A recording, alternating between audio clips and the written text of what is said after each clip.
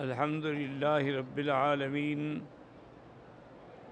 والصلاة والسلام علی اشرف الانبیاء وسید المرسلین سیدنا محمد وعلی آلہ واصحابہ اجمعین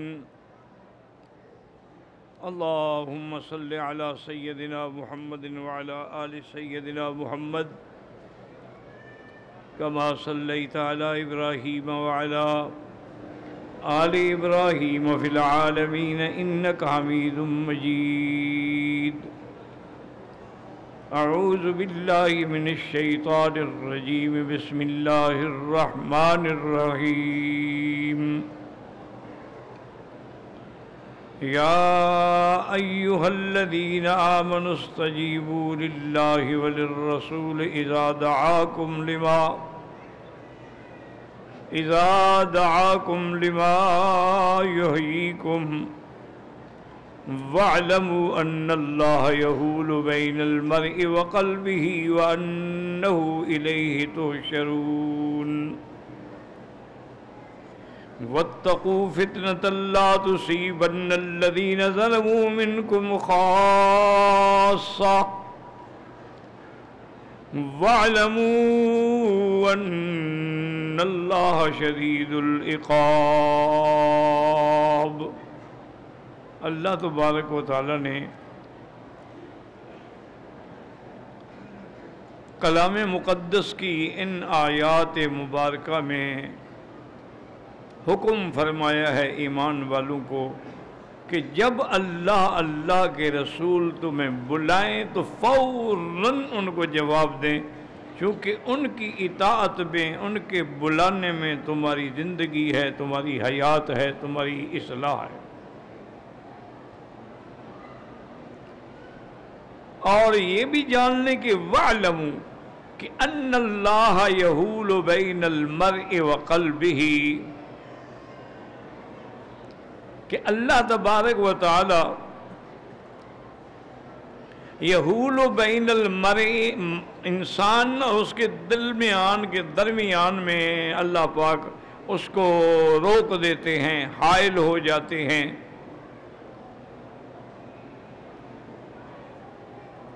اور یہ بھی جان لیں کہ انہ الیہ تحشرون، پھر تم سب نے اللہ کے دربار میں حاضر ہونا ہے اور اللہ کے دربار میں جمع ہونا۔ واتقوا فتنة لا تصيبن الذين ظلموا منكم خاصة، اللہ سے ڈرو کہ ایسا فتنہ اور آزمائش جو ہے یہ صرف ان کو نہیں پہنچے گی جو تم میں سے ظالم ہیں، بلکہ سب کو اپنی لپیٹ میں لے لے گی۔ وَاعْلَمُوا، اور جان لو کہ اللہ تبارک و تعالی جو ہیں وہ سب سے زیادہ سخت سزا اور عذاب دینے والے ہیں۔ اب ان آیات میں جو ہمیں حکم ہے، جیسے کہ پہلی آیات میں آپ نے پڑھا تھا کہ یا ایھا الذین آمنوا اطیعوا اللہ ورسولہ ولا تولوا عنہ وانتم تسمعون، ایمان والو اللہ اور اللہ کے رسول کی اطاعت کرو۔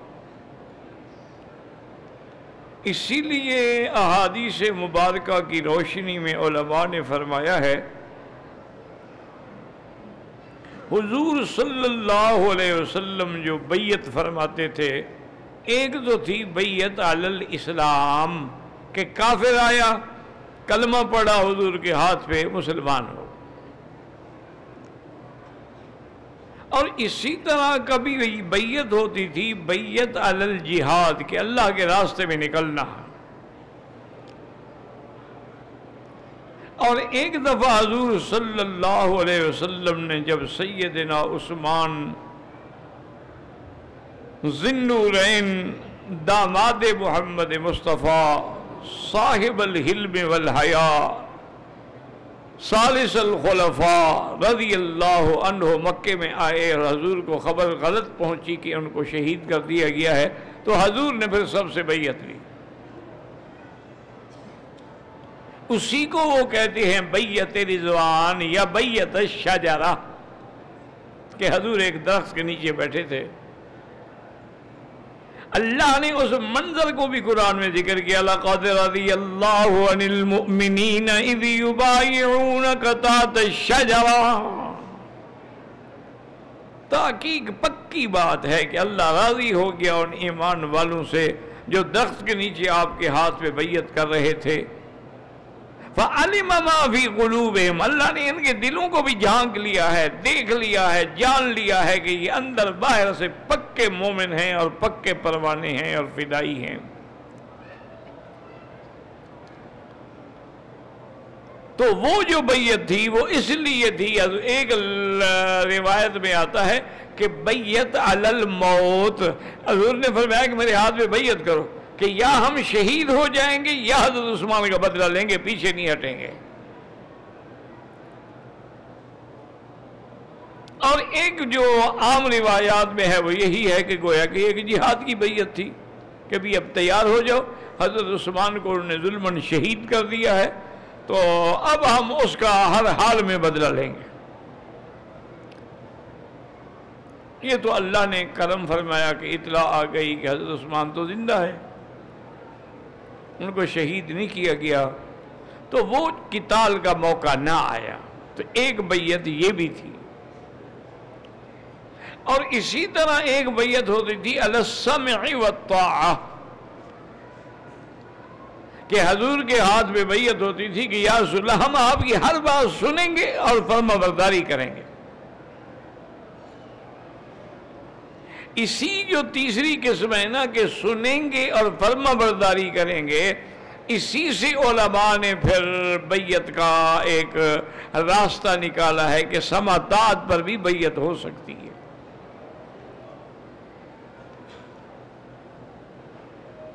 اسی لیے بڑے بڑے اولیاء اللہ جو ہیں وہ ایک انہوں نے اپنے لوگوں کو بیعت کیا، اور وہ بھی بیعت کی یہی شرائط ہوتے تھے کہ السمع والطاعۃ، تو کہ سنیں گے اور مانیں گے. اس میں ایک یہ بات یاد رکھیں کہ اگر آدمی کسی مرشد سے بیعت ہے، پیر سے، شیخ سے، استاد سے، لیکن لا طاعۃ لمخلوق فی معصیۃ الخالق، اگر وہ اللہ کی نافرمانی کا کوئی حکم دے تو ہم نہیں مانیں گے.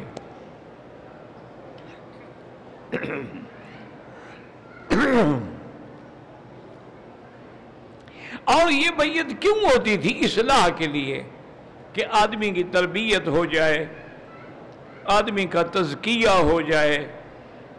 جس طرح امراض جسمانی کے لیے ڈاکٹر مختلف دوائیں تجویز کرتے ہیں، امراض روحانی کے لیے بھی جو مشائخ ہیں پھر وہ علاج تجویز کرتے ہیں.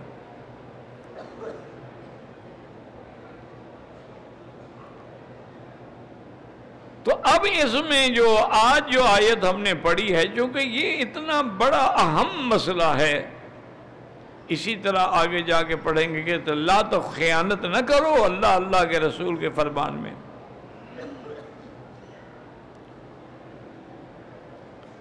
جیسے کہ حضور صلی اللہ علیہ وسلم نے بنی قریظہ یہودیوں کے محاصرے کا حکم دیا، بنو نذیر سے تو پہلے ہو چکا تھا. بنو نذیر تو معاہدے کے مطابق چلے گئے خیبر کی طرف، ان کو معافی دے دی گئی تھی، ان کو قتل نہیں کیا گیا، بلکہ حضور نے یہ رعایت بھی دے دی کہ تم اپنے گھر سے جو سامان لے جا سکتے ہو وہ بھی لے جاؤ.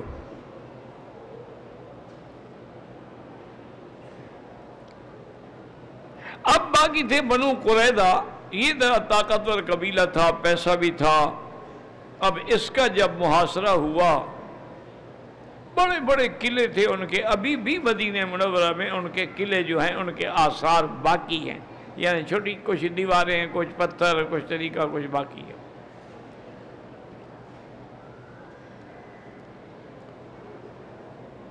تو اب انہوں نے وہ قلعے کے اندر باہر حضور محاصرہ فرما چکے ہیں، انہوں نے آخر میں اس بات پہ رضامندی کی کہ ہم حضرت سعد کے فیصلے پہ ہم قبول کریں گے، جو حضرت سعد فیصلہ کر دیں ہم قبول کریں گے۔ اور ساتھ یہ بھی مطالبہ کیا کہ ابو لبابہ جو ہیں ان کو ہمارے پاس آپ بھیجیں۔ اصل وجہ یہ تھی کہ ابو لبابہ کی فیملی جو ہے، خاندان جو ہے، وہ ان یہودیوں کے قلعوں کے اندر رہتا تھا، تو ان سے بھی ان کی جان پہچان ملنا جلنا تھا۔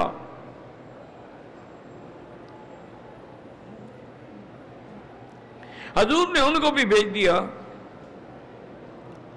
ابو لبابہ جب وہاں پہنچا تو جو یہودیوں کے بڑے بڑے سردار تھے انہوں نے کہا کہ ابو لبابہ تم ہمارے ساتھ تعلق ہے، ہمیں یہ تو بتاؤ کہ ہم نے حضرت سعد کا فیصلہ تو قبول کر لیا ہے،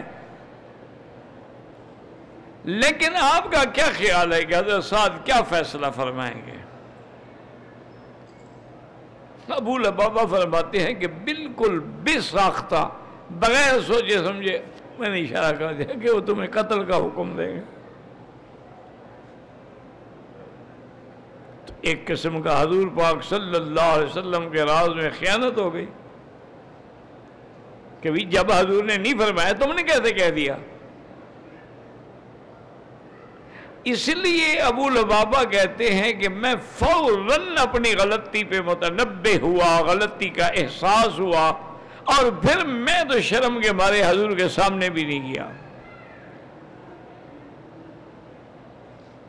میں سیدھا مسجد نبوی میں آیا اور اپنے گھر والوں سے کہا کہ مجھے مسجد نبوی کے اس ستون کے ساتھ باندھ دیں، میں اس وقت نہ کھاؤں گا نہ پیوں گا جب تک کہ حضور مجھے معاف نہیں کریں گے۔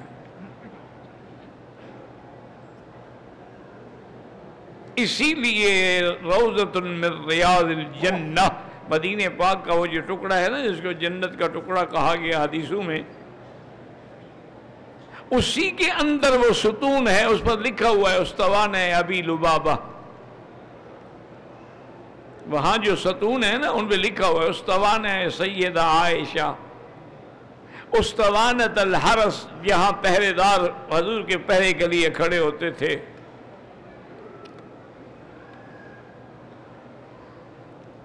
تو بہرحال بنو قریظہ کے ساتھ تو پھر کوئی رعایت نہ ہوئی، پھر ان کو تو سزا دی گئی باقاعدہ۔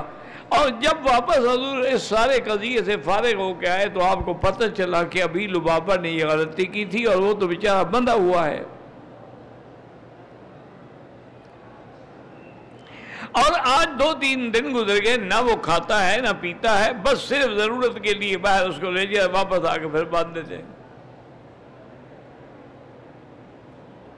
حضور پاک بھی ناراض ہوئے، فرمایا کہ اس نے غلطی کی، ایک غلطی کے بعد پھر ہمارے پاس آتا، آگے استغفار کرتا، توبہ کرتا، ہم اللہ سے درخواست کرتے اس کی معافی کی۔ اب اس نے اپنا معاملہ چونکہ اللہ کے سپرد کر دیا ہے، اب جب تک اللہ حکم نہ دے میں نہیں چھوڑ سکتا اس کو۔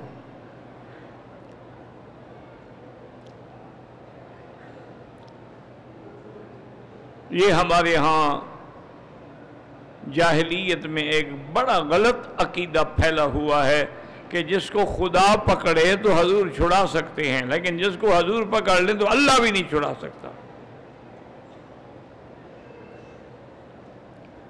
انا للہ و انا الیہ، اللہ کے قرآن کو تحریف کرتے ہیں۔ اصل وہ دلیل کیا پکڑتے ہیں کہ اللہ نے فرمایا تھا کہ میرا مدنی منافق جو ہیں یہ آپ کے دشمن ہیں، استغفر لهم او لا تستغفر لهم ان تستغفر لهم 70 مرة فلن يغفر الله لهم، ان کے لیے آپ بخشش مانگیں یا نہ مانگیں، 70 دفعہ بھی مانگیں، یہ تیرے دشمن ہیں، میں ان کو بخشنے کے لیے تیار نہیں ہوں۔ حالانکہ وہ تو قرآن میں منافقین کی سزا کے بارے میں ذکر ہے۔ انہوں نے کہا دیکھا جو حضور کا دشمن تھا تو حضور نے گویا پکڑ لیا نا، وہ تو اللہ نہیں چھوڑتا۔ اور اگر کسی کو اللہ پکڑ لیں تو حضور شفاعت کر کے چھڑا دیں گے۔ یعنی اللہ کے قرآن کو بھی تحریف کی اور حدیث محمد مصطفیٰ میں بھی تعریف کی. یاد رکھو تمام انبیاء، تمام رسول، تمام مخلوق اللہ کی عبید ہیں، مخلوق ہے، اللہ کے بندے ہیں، مملوک ہیں، اس کا ملک ہیں. ان میں جو چاہے جیسے چاہے فیصلہ کرے، اس کو کوئی روک نہیں سکتا. وہ چاہے تو 70 سالہ کافر کو ایک لمحے میں ہدایت دے دیں اور وہ مسلمان ہو کے مر جائے.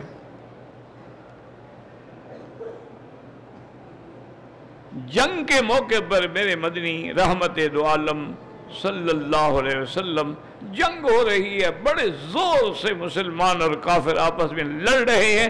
ایک نوجوان چلتا ہوا آیا، حضور کو سلام کیا اور کہا کہ یا رسول اللہ آپ مجھے اپنی تلوار دیں، میں آپ کے دشمنوں کے خلاف لڑنا چاہتا ہوں.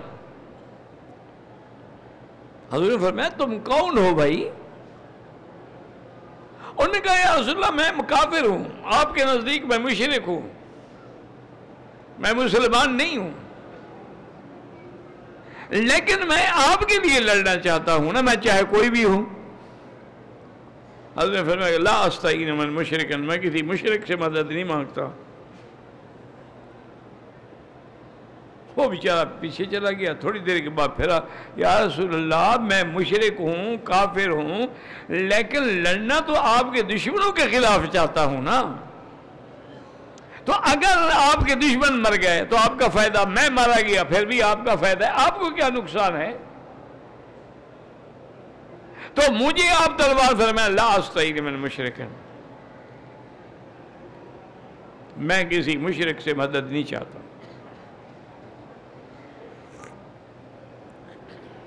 اب تیسری بار آیا وہ، اس نے کہا حضور کوئی حل بھی ہے؟ آپ نے فرمایا ہاں بڑا آسان حل ہے، ایک دفعہ کلمہ پڑھ لو مسلمان ہو جاؤ. انہوں نے کہا حضور مجھے اپنے ہاتھ سے بیعت کریں، کلمہ پڑھیں، تلوار دیں.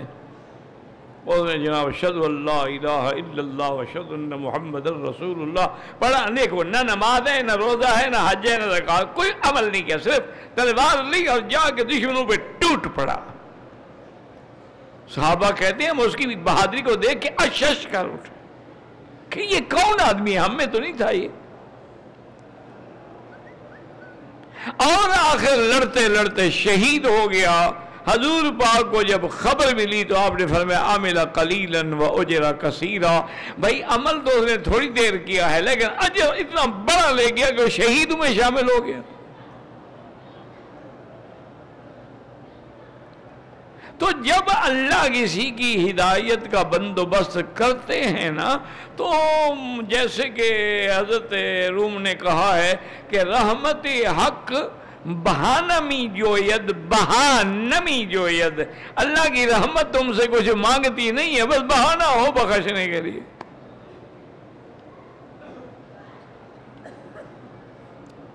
اور ہدایت اس کے ہاتھ میں ہے جب چاہیں. اسی لیے میرے پاک نبی رحمت عربی ہمیشہ یہ دعا مانگتے تھے کہ یا مقلب القلوب والابصار ثبت قلبی علی دینک. ایک دفعہ میں سفر میں یورپ کے سفر سے واپس آ رہا تھا ہیتھرو ایئرپورٹ پہ، تو کاؤنٹر پہ جب میں اپنا یعنی چیک ان کے لیے گیا، سامان دینے کے لیے گیا، تو وہاں ایک لڑکی بیٹھی تھی. اس نے بہرحال میرے پاسپورٹ لیا، ٹکٹ لی، سامان لیا. اس نے اس پہ پڑھا نا وہ ٹیگ جو لگا ہوا تھا کہ اسکالر ان حرم، کہ حرم کے استاد ہیں. بہرحال سامان وزن ہو گیا اور اس کے بعد اس نے مجھ سے کہا کہ میں آپ سے ریکویسٹ کرتی ہوں اگر آپ کے پاس ٹائم ہو، کچھ دین اسلام کے بارے میں نے پوچھنا ہے، آپ مجھے وقت دے سکتے ہیں؟ میں نے کہا دین کے بارے میں ہر وقت ہی وقت ہے، ہم یہ سفر کیوں کر رہے ہیں؟ مکہ چھوڑ کے جو یورپ میں پھر رہے ہیں، دین کے لیے آئے ہیں اور ہمیں یہاں کیا لینا دینا ہے؟ انہوں نے کہا بس میں کوئی 10 منٹ کے بعد فارغ. میں نے کہا وہ سامنے میرے ساتھی آئے ہیں مجھے الوداع کہنے کے لیے. تو میں ان کے ساتھ کھڑا ہوں، تم جب یہاں سے فارغ ہو جاؤ اپنی ڈیوٹی سے تو مجھے وہاں سے آ کے بلا لینا۔ میں نے کہا ٹھیک ہے۔ وہ کوئی 10-15 منٹ کے بعد آ گئی۔ اس نے کہا جی کہ آپ کے جہاز کے جانے میں اب آدھا گھنٹہ صرف ٹائم ہے، آپ ایسا کریں آپ اپنے بیگ مجھے دے دیں، میں آپ کے ساتھ چلتی ہوں، امیگریشن سے کراس کرنے کے بعد جب آگے جائیں گے لاؤنج میں تو وہاں جتنی دیر بیٹھ سکیں گے تو آپ سے میں نے کچھ پوچھنا ہے۔ ٹھیک ہے۔ ابھی ہم جا رہے تھے کہ اس کو میسج آیا کہ بھی جہاز 1 گھنٹہ لیٹ ہو گیا ہے۔ اس نے کہا جی اب تو بڑا اچھا ہو گیا، جہاز لیٹ ہو گیا، آپ چلیں، اب آپ کو میں VIP روم میں بٹھاتی ہوں، اب پھر راستے میں کیا لاؤنج میں بیٹھنا ہے۔ وہ مجھے وہاں لے گئی بیچاری، اور اس نے کہا کہ آپ بتائیں آپ کیا پئیں گے۔ میں نے کہا بھی ایئرپورٹ کی جو چائے یا کافی یہ سب بڑی بے مزہ ہوتی ہے، بد مزہ ہوتی ہے، میں نہیں پیتا ہوں، میں جہاز میں بھی کوشش کرتا ہوں کہ نہ لوں، اگر بہت زیادہ دل چاہے تو پھر وہ جو ان کا کریو ہوتا ہے نا ان کو میں ریکویسٹ کرتا ہوں کہ جیسے اپنے لیے چائے بناتے ہو نا 1 گلاس میرے لیے بھی بناؤ۔ وہ بیچارے بنا دیتے ہیں، مہربانی کرتے ہیں۔ بہرحال وہ اس نے کہا کہ نہیں میں آپ کو کافی پلاتی ہوں، اور جو کافی آپ چاہے میں خود بنا کے پلاؤں گی، یہاں کی کافی نہیں ہوگی۔ وہ خیر بنائی، اس کے بعد اس نے ڈائری کھولی، اس میں تقریباً 50-60 سوال اس نے لکھے ہوئے تھے، سارے ایک ایک میں جواب دیتا رہا۔ اس نے وہ اپنا سامنے رکھا ہوا تھا ریکارڈ کرنے کے لیے، چھوٹا سا بڑا لیٹسٹ قسم کا ٹیپ ریکارڈر، وہ ریکارڈ ہو رہے تھے۔ وہ پوچھ رہی تھی مجھے اللہ نے جو توفیق دی میں بتاتا گیا۔ اس کے بعد اس نے کہا کہ جی میرا نام گیتا ہے، میں سکھ ہوں، اور میرا باپ جو ہے وہ سکھوں کا مذہبی رہنما ہے، یوں سمجھ لیں کہ وہ ان کا پنڈت ہے، گرو ہے، جو بھی سمجھیں۔ میں بڑے مذہبی خاندان کی لڑکی ہوں،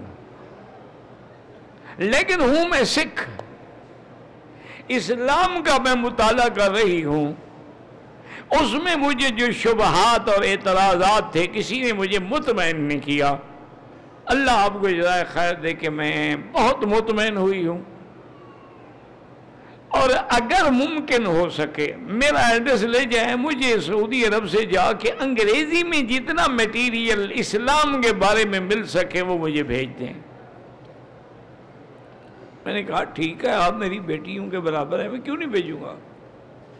پھر آپ اسلام لانا چاہتی ہیں، پھر تو وہ اپنی پنجابی پہ آ گئی نا، سکھوں سے اچھی پنجابی کون بول سکتا ہے؟ تو بہرحال اس نے اس کے بعد وہ میرے ساتھ آئی، اس نے مجھے جہاز کے اندر پہنچا کے کیپٹن سے ریکویسٹ کی کہ ان کو فرسٹ کلاس میں لے جائیں۔ میرے پاس بزنس کلاس کا ٹکٹ تھا،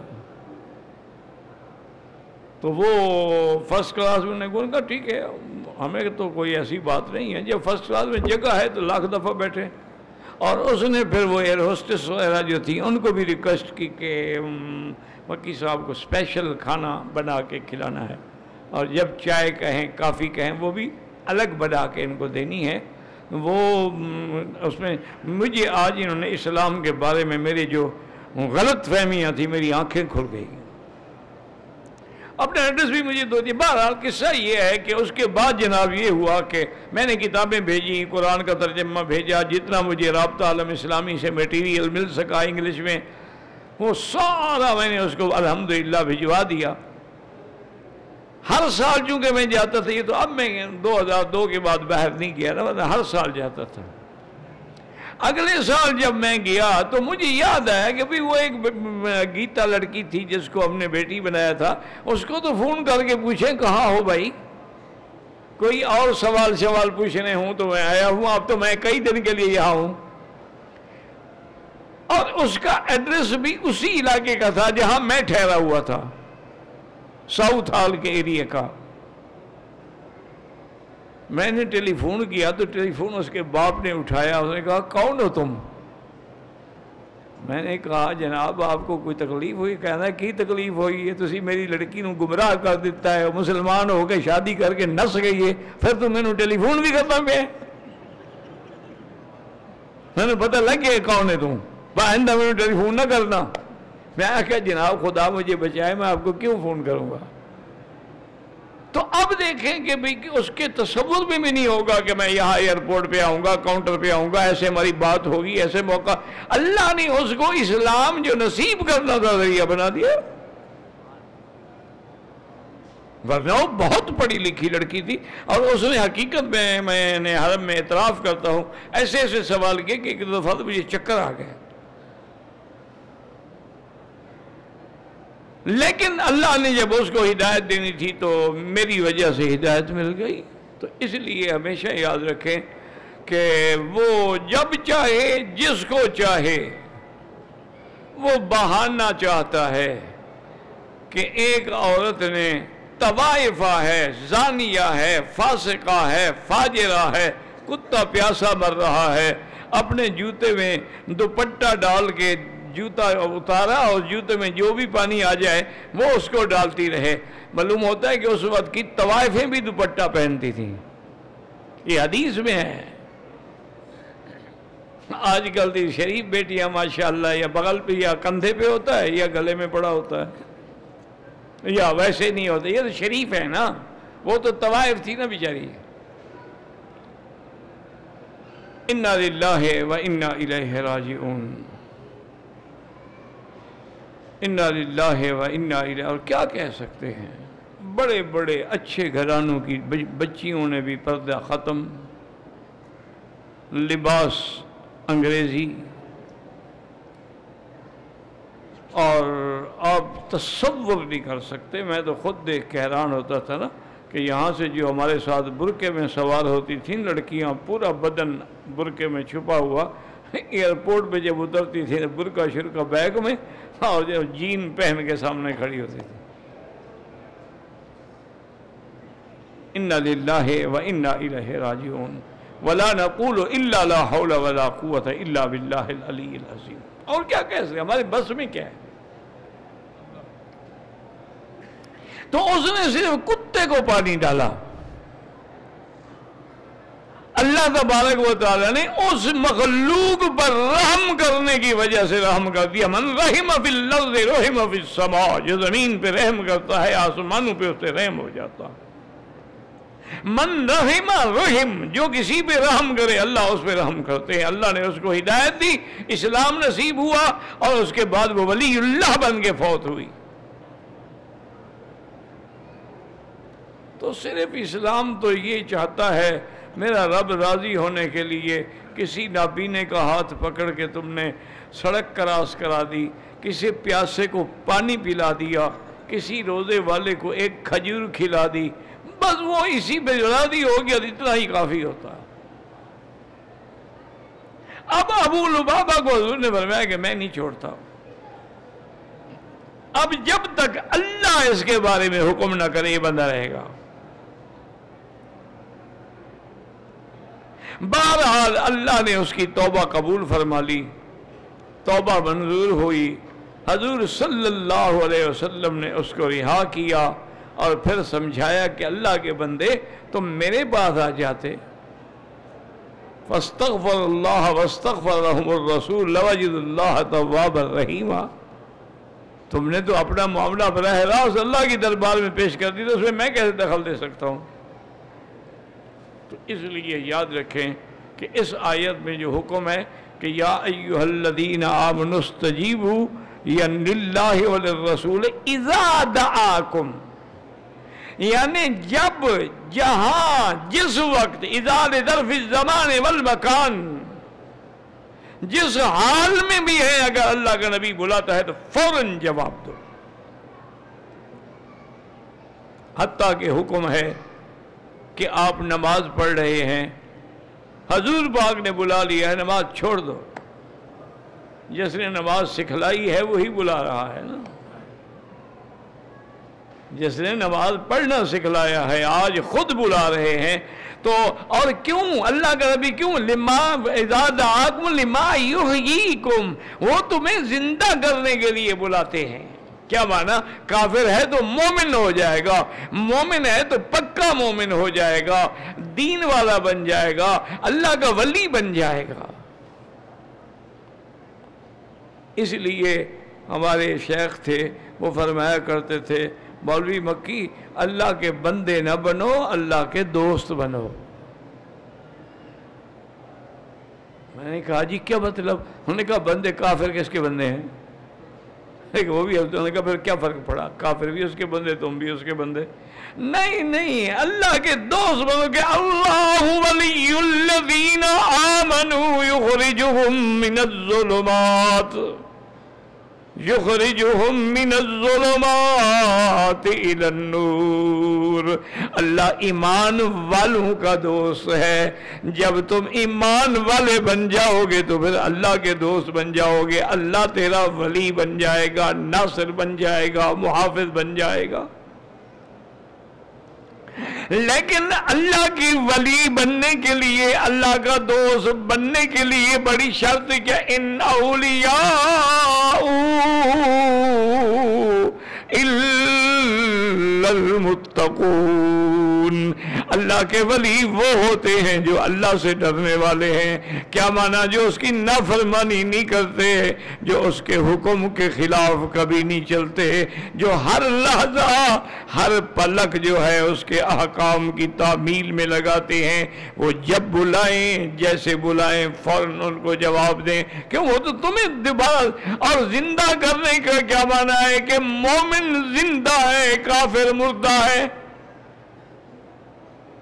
اس لیے فرمایا کہ جب وہ تمہیں بلائیں اور وَاعْلَمُوا أَنَّ اللَّهَ، اور یہ بھی یاد رکھ لو، یہ نہ سمجھنا کہ میں مولوی بن گیا ہوں، میں عالم بن گیا، میں فائز بن گیا، میں خطیب بن گیا. نانا ان اللہ یحول بین المرء وقلبہ، کبھی اللہ رکاوٹ ڈال دیتے ہیں اس کے دل کے درمیان میں، پھر اس کو کچھ بھی سمجھ نہیں آتا. کتنے لوگ ہیں جو بڑے بڑے عالم ہونے کے بعد گمراہ ہو گئے، اور کتنے گمراہ ہیں جو کلمہ پڑھ کے ولایت کے مقام پہ جا پہنچے. اللہ وَاعْلَمُوا أَنَّ اللَّهَ يَحُولُ بَيْنَ الْمَرْءِ وَقَلْبِهِ وَأَنَّهُ إِلَيْهِ تُحْشَرُونَ. اور ہر وقت یہ بات سامنے رکھو کہ ہم سب نے پھر اللہ کے دربار میں حاضر ہونا ہے، کہ ہم نے مرنے کے بعد اس کی دربار میں کھڑا ہونا ہے. اگر یہ بات مد نظر رہے تو کبھی غلطی نہیں ہو سکتی. دیکھیں نا جی، اگر کسی تھانے دار نے ایس پی کے سامنے جانا ہو، کتنا وردی کو سنوارتا ہے، بناتا ہے، شیشے میں کھڑے ہو کے دیکھتا ہے کالر ٹھیک ہے، پالش ٹھیک ہے، کریز ٹھیک ہے، ٹوپی میری صحیح رکھی ہوئی ہے، غلط رکھی ہوئی ہے. تو ایک بندے سے ڈر رہا ہے، تم خدا سے بھی نہیں ڈرتے ہو. اس کی نافرمانی کر کے پھر اس کے گھر میں بھی آ جاتے ہو کہ بیرون درج کر دی کہ درون خانہ آئی. کہ ایک بزرگ نے لکھا کہ جب میں کعبے میں گیا تو آواز آئی کہ تم باہر کیا کرتے رہے ہو، کہ اب اندر بھی آ گئے ہو، اب یہاں بھی آ کے پھر وہی نافرمانیاں کر رہے ہو، یہاں بھی آ کے وہی جھوٹ بول رہے ہو، یہاں بھی آنے کے بعد وہی رشوت اور حرام خوری اور ایجنٹی اور کمیشن اور دھوکے اور فراڈ. پھر آنے کی کیا ضرورت تھی جناب؟ تو اس لیے ہر وقت یہ گمان رکھیں کہ ہم نے اللہ کے دربار میں پیش ہونا ہے. اور آگے فرمایا وَاتَّقُوا فِتْنَةً لَا تُصِيبَنَّ الَّذِينَ ظَلَمُوا. اللہ کے عذاب سے ڈرو. جب عذاب آتا ہے تو صرف ان پہ نہیں آئے گا جو ظالم ہیں، جو ظلم پہ خاموش رہتے ہیں ان کا بھی رگڑا نکل جائے گا. جب آگ لگتی ہے تو خشک لکڑیوں کے ساتھ سبز لکڑیوں کو بھی جلا ڈالتی ہے، سبز درختوں کو بھی جلا ڈالتی ہے. اس لیے فرمایا کہ ڈرا کرو وَاتَّقُوا فِتْنَةً لَا تُصِيبَنَّ الَّذِينَ ظَلَمُوا مِنْكُمْ خَاصَّةً وَاعْلَمُوا أَنَّ اللَّهَ شَدِيدُ الْعِقَابِ. اور یہ جان لو کہ اللہ سے زیادہ کوئی سخت عذاب دینے والا نہیں. اللہم اجرنا من النار، اللہم اجرنا من النار. یا مقلب القلوب والابصار ثبت قلوبنا علی دینک صرف قلوبنا الی طاعتک.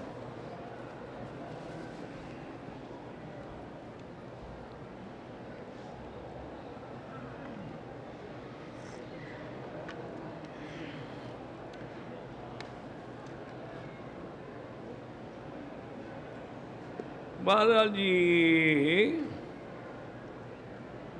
پتہ نہیں آپ نے کیا لکھا گیا ہے. بہرحال میں دعا کرتا ہوں، باقی مجھے سمجھ نہیں آیا. آپ کوٹے سے آئے ہیں، درسوں سے رہنمائی ملی ہے، جو کہ ڈاکٹر نور میں پتہ نہیں کیا ہے، مجھے نہیں سمجھ آیا کیا پوچھا ہے آپ نے. طواف اور نماز کے دوران دنیاوی خیالات آتے ہیں تو آتے رہیں، آپ خود نہ لائیں خیالات. اگر شیطان وساوس ڈال رہا ہے، کوئی اللہ نے جب معاف کر دیا، فکر کرنے کی ضرورت ہے. آپ خود نہ خیال کو لائیں، پکاریں کہ آ جاؤ جی میں فلاں بات سوچ لوں. باقی شیطان وسوسے ڈالتا رہے، اس کا کام ہی یہی ہے. میں نے مدینہ منورہ سے عمرے کا احرام باندھا، مکے میں آ کے طواف کیا، صفا مروہ کی سعی کے بغیر سر منڈوا دیا، بالکل دم پڑ گئی. کیونکہ صفا مروہ عمرے میں واجب ہے، ترک واجب پہ دم ہوتی ہے. ایک بکری یہاں مکہ مکرمہ کے لے کے ذبح کر کے غریبوں میں تقسیم کریں. آج صبح سے میں نے مسجد عائشہ سے عمرے کے احرام باندھا، عمرہ مکمل کیا، لیکن غلطی سے میں نے احرام پہلے اتار دیا، سر کے بال احرام اتارنے کے بعد کاٹے. کوئی بات نہیں، اگر تھوڑی دیر گزری ہے تو کوئی فرق نہیں پڑتا. ہاں اگر ایک دن گزر جائے پورا، پھر دم پڑ جائے گی. کہتا ہے جی کہ 3 بھائی ہیں، بڑے بھائی کی بیگم شیعہ ہے، حضرت علی کو حضور پر بھی فوقیت دیتی ہے. بہرحال جو آدمی حضرت علی کو حضور سے افضل سمجھتا ہے، ان کا عقیدہ ہے کہ امامت نبوت سے افضل ہے. ایسے لوگ تو کافر ہوتے ہیں، مسلمان ہی نہیں ہوتے. ان کا عقیدہ یہ ہے کہ امامت جو ہے وہ نبوت سے افضل ہے، بلکہ اللہ کے نبی بھی حضرت علی کی امامت کے قائل تھے. عمرہ بدل کا ثواب بالکل دونوں کو ملے گا، جس کے لیے آپ کر رہے ہیں اس کو ملے گا، آپ کو بھی ملے گا. اللہ کے خزانے میں کون سی کمی ہے؟ بیماری کی وجہ سے میقات سے احرام نہیں باندھا تو اس کا دم ہے کہ نہیں ہے؟ بالکل ہے. کیوں دم نہیں ہے؟ بیماری منع حیض آیا ہوا تھا، تو حیض میں آپ نیت کر سکتی تھی، آپ نے غلطی کی ہے. اب فوراً پاک ہو کے میقات پہ جا کے عمرہ کر لو، دم سے بچ جاؤ گی، ورنہ دم دینی پڑے گی. عورت جنازہ پڑھ سکتی ہے. میں جدے سے کام کرتا ہوں، عمرے کرنے کے لیے احرام جدے سے باندھا. جدے سے باندھو یہ مسجد عائشہ سے ایک ہی بات ہے، مقصد ہے کہ حد حرم کے باہر سے باندھو. جدہ بھی باہر ہے، مسجد عائشہ بھی باہر ہے. مجھے استنجے کے بعد پیشاب کے قطرے آتے ہیں. گزارش یہ ہے کہ بہرحال آپ نیچے انڈر ویئر رکھیں، اپنی طرف سے ہر ممکن کوشش کریں، اور ہر نماز کے لیے نیا وضو کریں. کیا معنی؟ جو وضو آپ نے مغرب کو کیا ہے وہ عشاء تک کافی ہے. طواف کریں، نفل پڑھیں، نماز پڑھیں. عشاء کے لیے پھر آپ کو نیا وضو کرنا پڑے گا.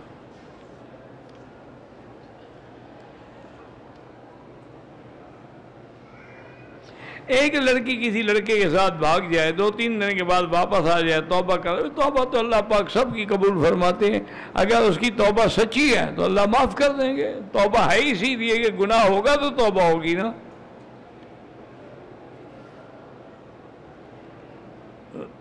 آج کل طواف کے دور لوگ شلفیاں بناتے ہیں، نہیں بنانی چاہیے. آج کل تو انہوں نے نعوذ باللہ اللہ کے حرم کو اسٹیڈیو بنایا ہوا ہے، کوئی حرم تو نہیں ہے. یہاں تو اولیاء اللہ آتے تھے تو کانپتے تھے کہ میں کہاں آیا ہوں. میں اس مقام پہ چل رہا ہوں جہاں انبیاء چلے ہیں، جہاں صحابہ چلے ہیں، جہاں مصطفیٰ چلے ہیں. ان کو تو ہوش ہی نہیں ہوتا تھا. سیلفیاں بنانا تو بڑی بات ہے. اجتباء کیا تمام طواف میں ہوگا. طواف میں چال آہستہ آرام سے ہو، نہ آہستہ ہو نہ تیز ہو، متوسط. موجودہ ہجوم میں عورت حجر اسود کا بوسہ نہیں لینا چاہیے، بوسہ لینے سے دھکے کھانا زیادہ گناہ ہے، لہذا وہ دور سے اشارہ کر لے، وہی بوسے کے قائم مقام اس کو ثواب ملے گا، ضروری ہے دھکے کھانا؟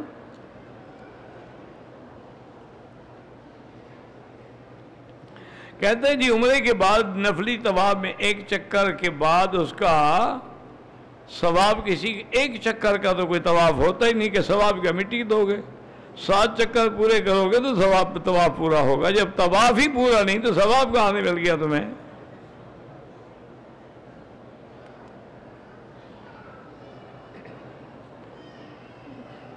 ہم غریب نہیں ہیں، باہر ہوٹل والے جو سبیل دیتے ہیں تو وہ نہ کھایا کریں، غریب کو لینے دیں۔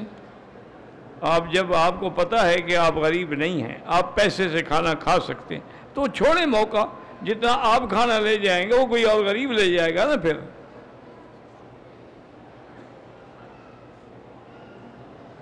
حضرت عیسیٰ علیہ السلام کے آسمانوں سے اترنے والے کا وہ تو حدیث رسول اللہ ہے، ہمارا ایمان ہے کہ عیسیٰ علیہ السلام اتریں گے۔ لَيَنزِلَنَّ عیسیٰ ابن مریم علی مِنَارَةِ شرقیہ بیضاء دمشق، حضور نے فرمایا کہ دمشق کے مسجد کے شرقی مینارے پہ عیسیٰ علیہ السلام اتریں گے، مہدی مصلی پہ کھڑے ہوں گے، وہ ہٹنا چاہیں گے لیکن عیسیٰ علیہ السلام فرمائیں گے کھڑے رہو تاکہ دنیا دیکھ لے کہ میں نبی بن کے نہیں آیا، میں اب امتی ہوں محمد مصطفیٰ کا۔ یہ تو ایمان کا حصہ ہے، جو منکر ہے وہ کافر ہے۔ حضرت عیسیٰ علیہ السلام کا نزول جو احادیث متواترہ سے ثابت ہے، اور حضور نے یہ بھی فرمایا کہ انہو یقتل الدجال، وہ دجال کو قتل کرے گا، اور یدع الجزیہ، جزیہ ختم کر دے گا، یکسر الصلیب، صلیبی قوت کو مٹا ڈالے گا، یملأ الارض عدلا وقسطا، پوری دنیا میں عدل انصاف کا دورہ ہو جائے گا، اور یہ بھی بتلایا کہ ثم یتزوج، وہ شادی بھی فرمائیں گے، یہ بھی فرمایا ثم یموت ویدفن فی روضۃ النبی المصطفیٰ، اس کے بعد جب موت آئے گی تو میرے روضے میں دفن ہوگا۔ جو اس پر ایمان نہ رکھے وہ تو کافر ہیں۔ یہ تو قادیانیوں کا مسئلہ ہے جو شبہات ڈالتے ہیں۔ کہتے ہیں جی کہ تبلیغ والے 40 دن لگاتے ہیں، 3 دن لگاتے ہیں، یہ حدیث میں ثابت، تمہارا اعتراض کرنا حدیث میں ثابت ہے کہ تم ان پر اعتراض ضرور کرنا؟ یہ کون سی حدیث میں ہے کہ جو دین کا کام کر رہا ہو اس پہ اعتراض کرو؟ باقی آخر حکمتیں ہیں، طواف کے 7 چکر کیوں ہیں، 8 کیوں نہیں؟ صفا مروہ کے 7 چکر کیوں ہیں، 8 کیوں نہیں؟ جہنم کے 7 دروازے ہیں، 8 کیوں نہیں؟ کوئی حکمت تو ہے نا۔ آخر یہ چلہ اللہ نے موسیٰ علیہ السلام سے لگوایا ہے وَتَمَّ مِیقَاتُ رَبِّهِ 40 لیلہ، کہ 40 راتیں پوری کرو۔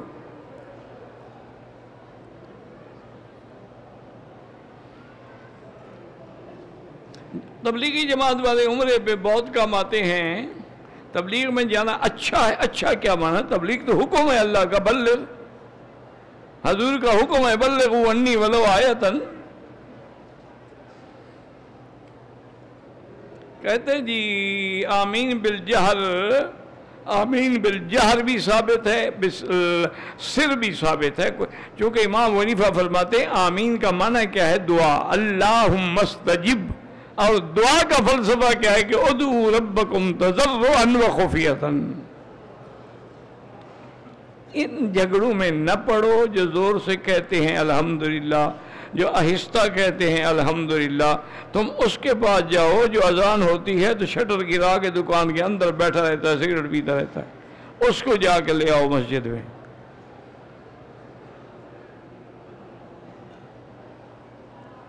اگر دم پڑ جائے تو جتنی دیر ہو جائے کوئی بات نہیں، لیکن دینا ہوگا ہر حال۔ کوشش یہی کرو کہ اللہ کا قرض ہے نا، جتنا جلدی ادا ہو۔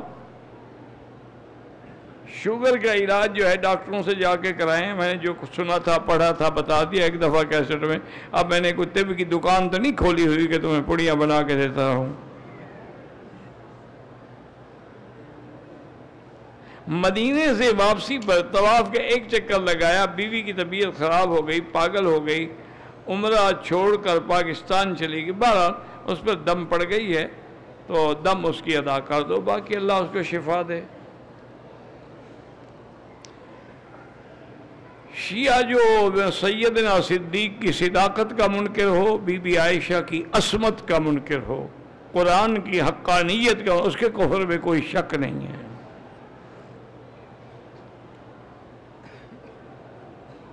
اگر عمرہ کرنے کے بعد ہوٹل دور ہے، احرام میں نماز پڑھیں، کیوں نہ پڑھیں؟ تو عمرہ کر رہے ہو احرام میں، باقی نماز نہیں ہوگی؟ پتہ نہیں ان کو کیا ہو گیا ہے، سارے سوال میرے لیے رکھے ہوئے ہیں۔ اگر جنگل سے ہم شاد اتار کے فروخت کریں، کیوں نہ کریں جناب؟ کوئی حرج نہیں، کسی کا ملک تو ہے نہیں وہ۔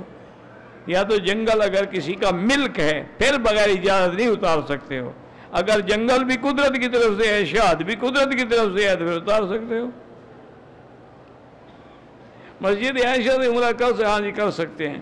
شیعہ کا جنازہ کسی عالم کو نہیں پڑھانا چاہیے، چونکہ لوگ پھر دلیل پکڑتے ہیں کہ یہ تمہارے عالم نے جنازہ پڑھایا تو ہم کیوں نہ شریک ہوں۔ اچھا ویسے شیعہ ہیں بڑے سمجھدار، وہ اگر کسی سنی کا جنازہ پڑھے نا تو وہ کہتے رہتے ہیں کہ اللہم لعنہ اللہم ادخلہ، اللہ اس کو جہنم بھیج، اللہ اس پہ لعنت کر۔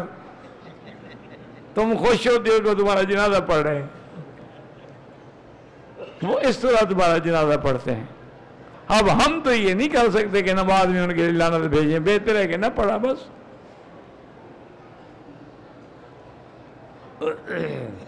زیادہ عمرے کریں یا طواف زیادہ کریں، چونکہ طواف اتفاق ہے، نص قطعی ہے، وَلْيَطَّوَّفُوا بِالْبَيْتِ الْعَتِيقِ۔ عمرے میں تو اختلاف ہے۔ مکہ مدینہ میں گناہ ہو جائے، گناہ تو ایک لکھا جائے گا، لیکن بادشاہ کی چوری چوری ہوتی ہے، عام آدمی کی چوری بھی چوری ہوتی ہے، لیکن بادشاہ کی جو چوری کرے گا پھر وہ چمڑی ادھاڑے گا۔ مکے میں لوگ بہت غصہ کرتے ہیں، جلال کی جگہ ہے نا، اللہ کا گھر ہے نا۔ مدینے والے ٹھنڈے ہیں، یہاں غصہ ہے تو ہوتا ہے، فطری بات ہے۔ یہاں جلال ہے، وہاں جمال ہے۔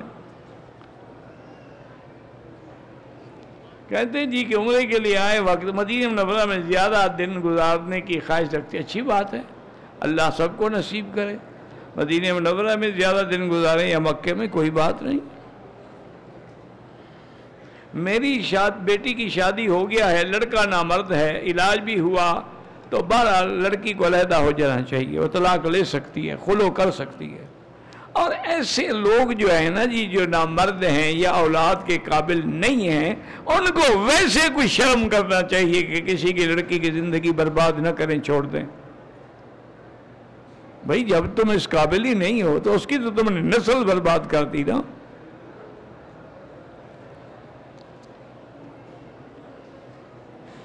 میری نانی نے مختلف موقعوں پر نفل پڑھنے کی منت مانی ہے، پڑھتی رہے اور کیا ہے۔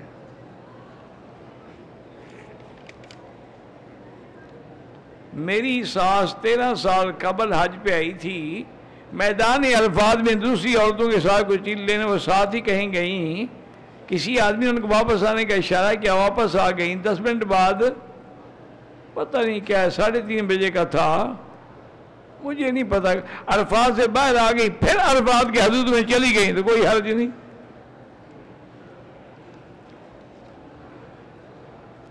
بلڈ پریشر اور شوگر کے لیے کیا کریں؟ کسی حکیم کے پاس جائیں۔ ابھی جی یہ تو اچھا تجویز دی ہے، تو یہ انتظامیہ کو بھیجو کہ طواف کی علیحدہ تجویز، علیحدہ عورتیں کیسے کر سکتی ہیں۔ میں نے تو نہیں کرنا نا، رئیس الحرمین کو بھیجو۔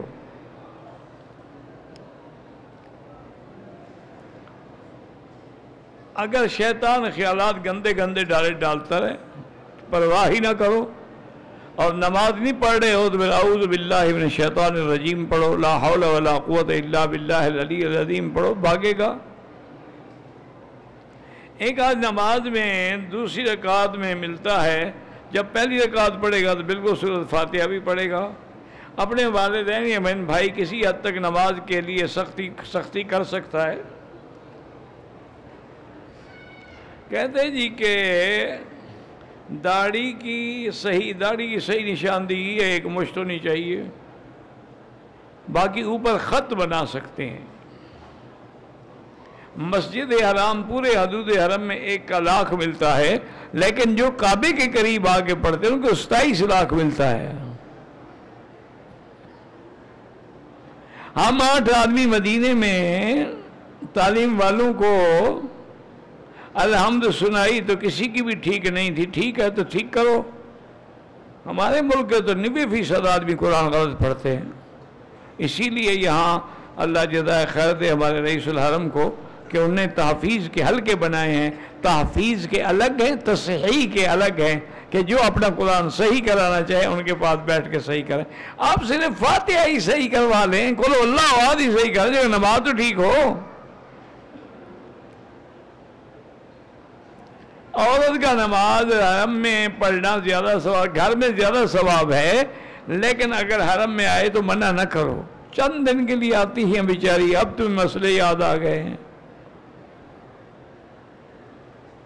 ایک دکان کی زکوٰۃ نہیں ہوتی، جو اس میں سامان ہے اس کی زکوٰۃ ہوتی ہے۔ سامان کی قیمت لگا لیں، اس کی زکوٰۃ 2.5% زکوٰۃ دیں۔ مسجد میں تصویریں نہ بنائیں۔ پاکستان اذان سے پہلے جو حضور پاک پہ درود و سلام پڑھتے ہیں وہ بدعت ہے۔ اگر یہ سنت ہوتا تو سب سے پہلے حضرت بلال پڑھتے۔ تم بلال سے بڑے عاشق نہیں ہو۔ زندہ آدمی کے لیے عمرہ نہیں ہوتا ہے۔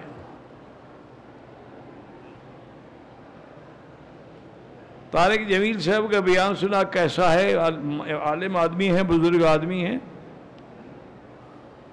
رفع یدین کریں تو نماز ہو جاتی ہے، نہ کریں تو ہو جاتی ہے، دونوں حدیثیں موجود ہیں۔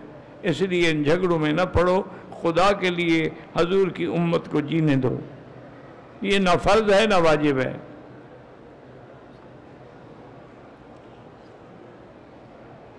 حضرت سنا ہے یہاں مشین کی ذبح، اگر مشین کی مرغی ہے تو حلال نہیں ہے، حرام ہے۔ داڑھی کٹوانی یا منڈوانی بالکل دونوں گناہ ہیں۔ جب اللہ ہدایت دے تو نماز شروع کی، پہلے والی نماز توبہ کرو، اللہ معاف کریں گے، اور اپنا اس کا قضا بھی پڑھتے رہو۔ تبلیغی جماعت والے کتنے وتر پڑھتے ہیں، ان کے ساتھ جا کے دیکھ لو کتنے پڑھتے ہیں۔ ان کے ساتھ چلے جاؤ 2 دن 4 دن، پتہ لگ جائے گا نا کہ کتنے پڑھتے ہیں، کیا کرتے ہیں، ڈاکہ سکھاتے ہیں، چوری سکھاتے ہیں یا دین سکھاتے ہیں۔ ساتھ رہ کے تجربہ کرو نا، میرے کہنے پر کیوں عمل کرتے ہو؟ میں نے عمرہ کیا، واش روم میں جا کر احرام کھول دیا، خود سیفٹی سے اپنے بال کاٹے، کوئی حرج نہیں۔ زمزم کے کھانے سے پانی سے کھانا پکا سکتے ہیں۔ عورت حیض کی حالت میں عورت کو غسل دے سکتی ہے، مردہ عورت کو غسل دے سکتی ہے، ہاں دے سکتی ہے، اگر کوئی اور عورت نہ ہو تو دے سکتی ہے۔ کافر تو نہیں ہو گئی نا، ناپاک ہے بس۔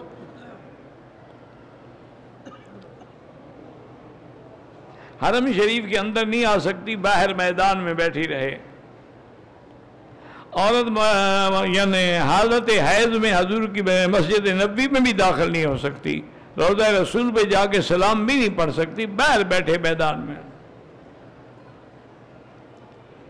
ایک مسلمان انسان کے پیے ہوئے جھوٹے پانی سے نماز کا وضو ہاں جی ہو سکتا ہے، جھوٹا پانی پینا تو سنت ہے، شفا ہے، سورہ المؤمن شفا۔ حضور نے فرمایا مومن جو پانی پیے اور بچا ہوا اس میں شفا ہے۔ یہ تو انگریزوں نے بتایا ہے نا کہ نہیں خیال کرنا بیماری لگ جاتی ہے، اس لیے انہوں نے ماشاءاللہ گلاس بھی ڈسپوزیبل بنا دیے ہیں، پلیٹیں بھی ڈسپوزیبل ہیں کہ ایک دفعہ استعمال کرو پھینک دو، کیونکہ بار بار ایک دوسرے کی بیماریاں، پتہ نہیں بیوی انہوں نے ڈسپوزیبل نہیں بنائی ابھی تک۔ نہیں دیکھو نا جی، آخر اس کو جو بار بار 10 آدمی ملے وہاں بیماری نہیں پھیلتی۔ یہ ایڈز کہاں سے آیا ہے؟ کوشش کریں کہ کوئی ڈسپوزیبل بیویاں بنائیں۔ انا للہ و انا الیہ۔ کہتے ہیں جی کپڑے والے موزے میں نماز کے وضو کے لیے بغیر پاؤں دھوئے، بہرحال موزہ چمڑے کا ہو، اور جب وضو کرے نیت کرے کہ اب میں موزہ پہنوں گا، اس کے بعد پھر اس پہ مسح کرنا جائز ہے۔ اگر پہننے سے پہلے نیت نہیں کی تو پھر جائز نہیں ہے۔ انما الاعمال بالنیات لکل امرئ ما نویٰ۔ کسی کے پیٹھ پیچھے قرآن پڑھنا حرام ہے؟ کوئی حرام نہیں جناب۔ اگر کوئی شخص حرم کی حدود سے کسی کام سے باہر نکل گیا، میقات سے اگر باہر جائے، واپسی پہ عمرہ ہوگا۔ اگر کوئی کام ہے، کوئی ڈیوٹی ہے، ڈرائیور ہے، اس پہ کوئی جرمانہ نہیں۔ اور کہتے جی کہ یہاں کے جو ائمہ کرام ہیں بالکل یہ تمام فیصلے فقہ حنبلی کے مطابق کرتے ہیں۔ امام احمد بن حنبل رحمۃ اللہ علیہ کی فقہ پہ عمل کرتے ہیں، باقی ائمہ کو بھی یہ برحق سمجھتے ہیں۔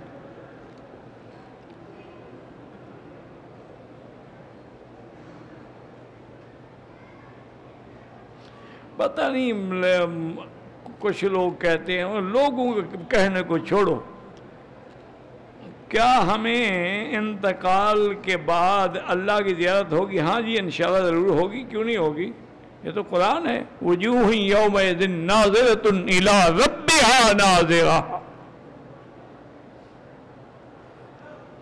دعا سیدھی اللہ سے مانگیں، اللہم صلی علی سیدنا محمد وعلی آل سیدنا محمد کما صلیت علی ابراہیم وعلی آل ابراہیم فی العالمین انک حمید مجید۔ طواف کے دوران بلا وجہ بسکٹ شسکٹ نہ کھایا کریں۔ ہاں شوگر کا مریض ہے، شوگر لو ہونے لگی، کھا لیا، یا روزے والا تھا افطار کر لیا، کوئی بات نہیں۔ یا حی یا قیوم یا ذا الجلال والاکرام اللہم انا نشہد بانک انت اللہ لا الہ الا انت اللہم انت الواحد الاحد الصمد الذی لم یلد ولم یولد ولم یکن لہ کفوا احد اللہم انا نسألک باسمائک الحسنی وصفاتک العلی اللہم ثبتنا علی الایمان اللہم اختم لنا علی الایمان اللہم اجعل خیر ایامنا آخرہا واجعل آخر کلامنا لا الہ الا اللہ اللہم ارحم ضعفنا واجبر کسرنا وارحم ضعفنا واجبر کسرنا واشفنا واشف مرضانا وارحم موتانا واستجب دعانا ولا تخيب رجاءنا برحمتک یا ارحم الراحمین۔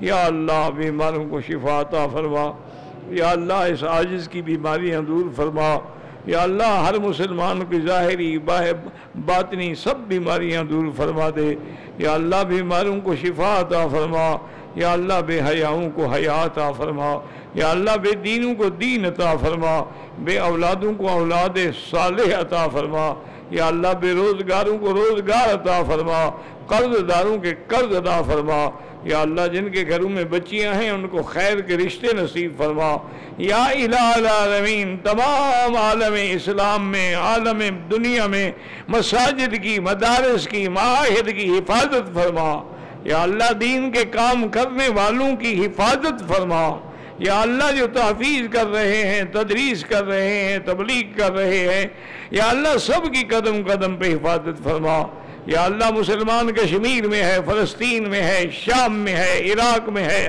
عرب میں ہے، عجب میں ہے، اس کی جان مال آبرو عزت کی حفاظت فرما، یا اللہ اس حرم بلد الامین کو قیامت تک ہر فتنے سے محفوظ فرما، یا اللہ پاکستان کی حفاظت فرما۔